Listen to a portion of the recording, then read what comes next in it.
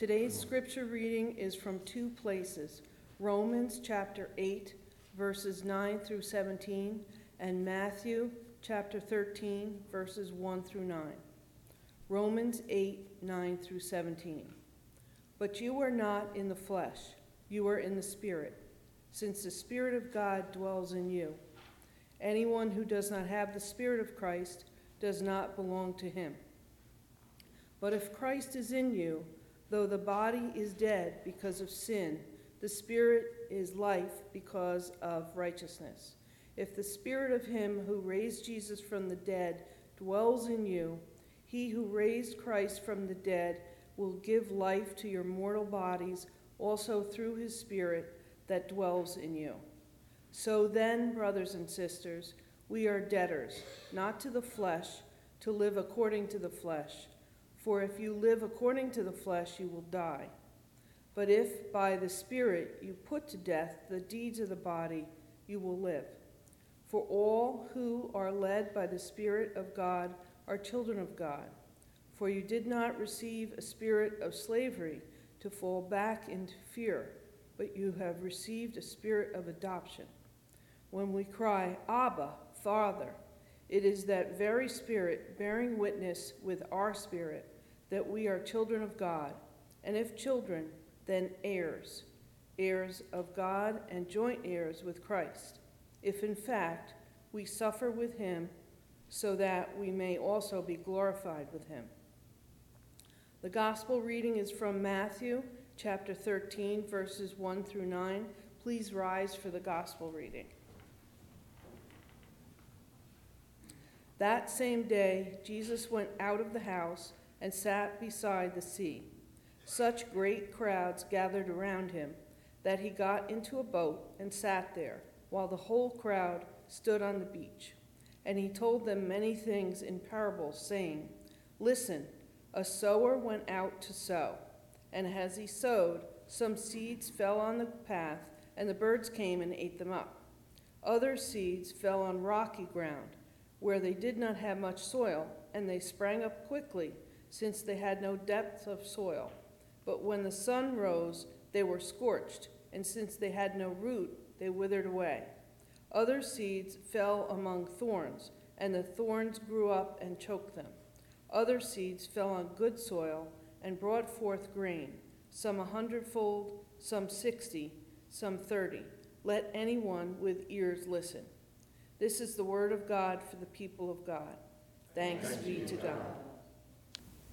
Holy God, we give you thanks and praise for all of the gifts that you lavish upon us each and every day. We give you thanks, O God, that you have called each and every one of us by name to be here today, to be gathered in your house, to be celebrating your light and your love, which is all around us, to give you thanks for the power of your Holy Spirit, your light that dwells within each and every one of us. We give you thanks, O God, that you have given us your word, and that whether we are here in this house or perhaps we are sitting at home in a spirit of prayer, but we receive your word deep in our hearts and are so grateful for your prophets, for your teachers, and indeed, O God, for our Lord and Savior, Jesus Christ, whose words we have heard today. And now, O God, may the words of my mouth and the meditations of each and every one of our hearts be acceptable in thy sight. For you and you alone are our rock and our Redeemer. Amen. I'm in a new form of United Methodist itinerancy, You know, as you all know, being Methodist, right now Pastor Julie is with you. I don't know how long she has been with you, but however long it is, you know that the bishop at some point will decide that, the pastor needs to move here and there and everywhere. Rosangela and I certainly went through that for a number of years, but now I have a itineracy of a different kind, which is I go to a different church every week. But fortunately, I do not have to move my house. But everywhere I go, I share the primary message that I believe I am called to share. And that message is that God loves you. God loves each and every one of you with a heart so high, deep, and wide that we will never, ever be able to understand the height, depth, and breadth of God's love. And with that love, God loves each and every one of you as if you were the only person that he ever created. And even if you were the only person that God ever created, he would have sent his son, Jesus Christ, that if you believe in him and follow him and serve him all the days of your life, you will never, ever perish, but indeed have everlasting life. Amen? Amen. Hallelujah? Hallelujah. Say it like Methodists. Hallelujah. Hallelujah. Now I would like it if you would please turn to each other and point. Look at each other directly in the heart and say, God loves you. God loves you. God loves you.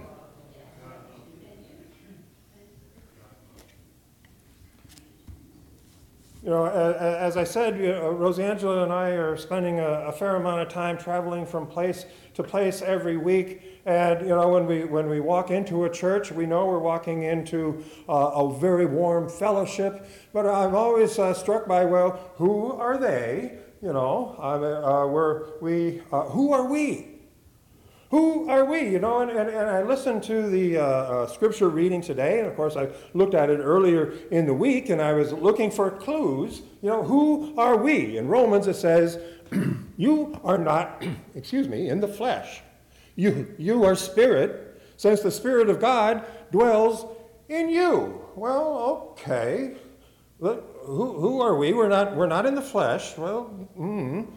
Jesus said, praying for his disciples, so he didn't hear this one today, but in John 17, Jesus says, praying for his disciples, he says, you do not belong to the world, just as I do not belong to the world.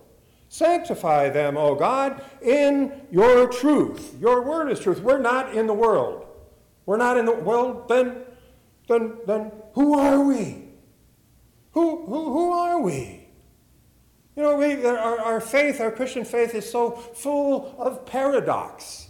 We're here, but we're not here. We believe in three or one, or we believe that our weakness, our weakness is going to be our strength. We believe that new life comes from death. We believe that Jesus is fully divine and fully human. What a paradox. We believe that we are the body of Christ. We are the body of Christ striving each and every day, each and every way to be the divinity of Christ. We are the church. Amen? Amen. And here's another paradox. We are the church alone together. And I want to go a little further into what I mean by that. That song, Alone Together, was actually a song that was written by Ella Fitzgerald. It was set to music by Nelson Riddle, and several of you, I see, are old enough to remember a lot of TV themes that were written by Nelson Riddle. But these words that Ella Fitzgerald wrote, I read them today. It says, alone together, beyond the crowd, above the world, but we're not too proud. We cling together. We are strong as long as we are alone together. Alone together. Loneliness sometimes can be a very despairing, a very sad thing. But then here again, there's a paradox. And that paradox is that in loneliness, our loneliness can lead us to solitude. A solitude. A solitude where in our loneliness, we enter into the divine gracefulness of God. Divine gracefulness of God. We know for a fact that Jesus knows our loneliness. Jesus knows our loneliness. You know, that journey to and through the cross. The loneliness Jesus felt. And we're not in Holy Week right now, but we remember his words from the cross, right? His first words, "Why have you forsaken me?" What a cry of loneliness. And I wonder, how many of us at some point or another in our life may have cried out that, or had this feeling that somehow we were alone. Maybe a friend, maybe a family member has passed away. Maybe we just are feeling in a dark valley and we feel like God is somewhere else. But then, before all of that day is over, Jesus gives us the answer on how to turn our loneliness into solitude. Into your hands, O God, I commit my spirit. That's where we lose loneliness and we enter into a divine solitude. Loneliness becomes a blessed solitude when we add the intimacy of God. All of our paradoxes are resolved when we enter into the blessed grace of God. Solitude is being in oneness with God. Solitude is owning that deep yearning we have in our heart. We are here today because we have, each and every one of us, maybe in our loneliness, alone together, that deep yearning to feel that fire, that Holy Spirit of God deep within us. That deep yearning that we have each and every day, each and every hour, to have that relationship with God. Solitude. Solitude is seeking life, light, and love. Life, light, and love. The Father, the Son, and the Holy Spirit. Solitude. Solitude is seeking life. Seeking the creator of life, standing in awe, standing in humility, standing in gratitude for life, everything that God has created. Solitude is seeking and sharing light, seeing and sharing the light of the world, our Lord and Savior, Jesus Christ. Solitude is seeking and sharing love, living the love in the unity of the Holy Spirit that makes each and every one of us exactly alike. When God said, "Let us make humankind in our image," he's not talking about this image right here, the flesh. He's talking about the image that is planted within each and every one of us, deep in our heart, deep in our soul. And that is the love that binds us together and that we seek to share. Life, light, and love. When I read the scripture, the gospel reading this week, I was struck first by the first sentence. Everybody jumps over the first sentence and goes to this planting of seeds. But I noticed in the first sentence, it says, Jesus sat in a boat. Jesus sat in a boat to teach the people a parable. Jesus, there was a big crowd there, and Jesus stepped back from the crowd, and he sat in a boat, a little bit separate from the crowd. And then, of course, he told the parable, and we've heard the parable many times. But I recognize this week also how the parable applies not only to each and every one of us individually, but it also applies to us as a church. You know, the seeds fall on the path, and then the evil one comes and snatches away the word of God. What it means is, and Jesus goes on to explain this later in the chapter, what it means is that people hear the word, as we have heard the word, but people perhaps sometimes don't take time to really experience the word. You know, I heard my mother say, you know, like, don't put your hand in the fire, right? But until we experience the fire, we don't really know fire. And the same is true about hearing the word of God, about hearing about God's grace. We can hear about God's grace, but it's not until we need to experience God's grace. It's not until we experience God's grace that we come to understand. You know, I myself, you know, a confession, it may not come as a surprise to you. I was not born with a collar on, right? I have fallen many times. I have fallen many times. And it is the grace of God that has picked me up each and every time. I don't want to accuse any of you of falling once in a while in your life, but if you have, you know that the grace of God has picked you up. Seeds that fall on the ground. You know, there's a commitment, and it falls away when trouble arises. How many times, I cannot count the number of times I've encountered people that says, well, I don't go to church because the church hurt me. You know, I always think about the Good Shepherd. You know, the Good Shepherd stays when trouble arises. You know, those who don't really, the rocky ground are for those people who come in the minute a problem arises, and there are lots of problems in the church. Amen? Amen. Amen. There are lots of problems, but you know what? We stay. We stay. We are still alone together. We are still striving. We are the body of Christ, and we are striving to be the divinity of Christ. We may not be there yet. You know, the thorns, of course, are all of us. You know, I was talking to somebody earlier this week about, I remember when I was growing up, there were blue laws.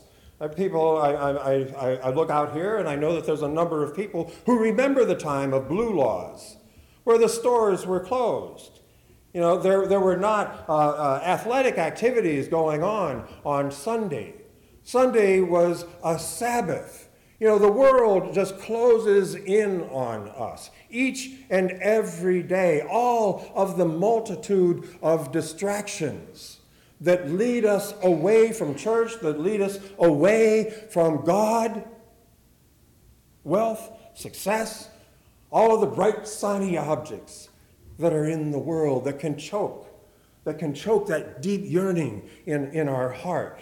But we, alone together, we strive to be the good soil. We strive to be bearing fruit. We strive to embrace solitude because that solitude is oneness with God. We strive each and every day in each and every way that we can, and we fail sometimes, and we experience God's grace. We seek to share life, light, and love.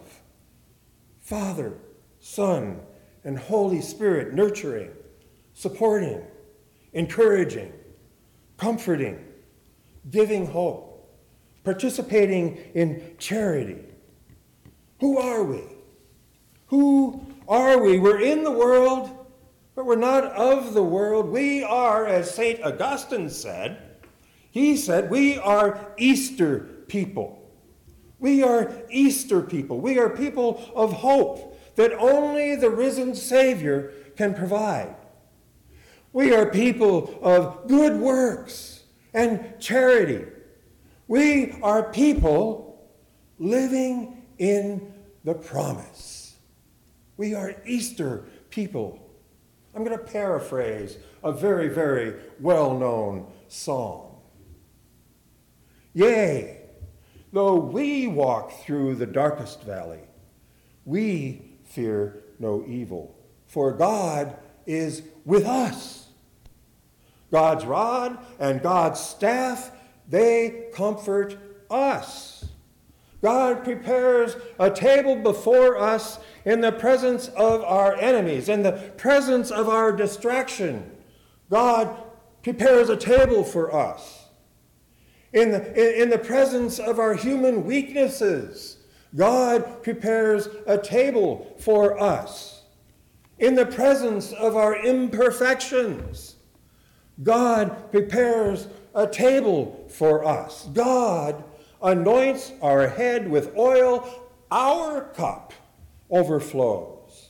Surely goodness and mercy shall follow us all the days of our lives, and we shall dwell in the house of the Lord forever. Amen?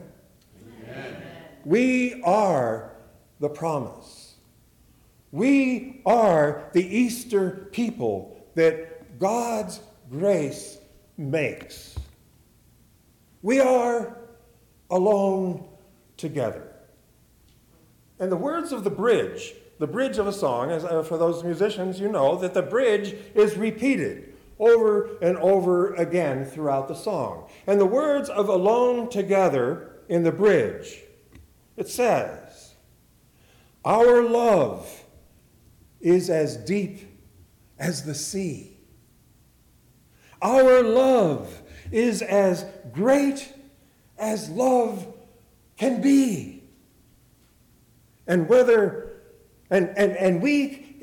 can weather the great unknown because we know we are alone together in the grace of God. Amen.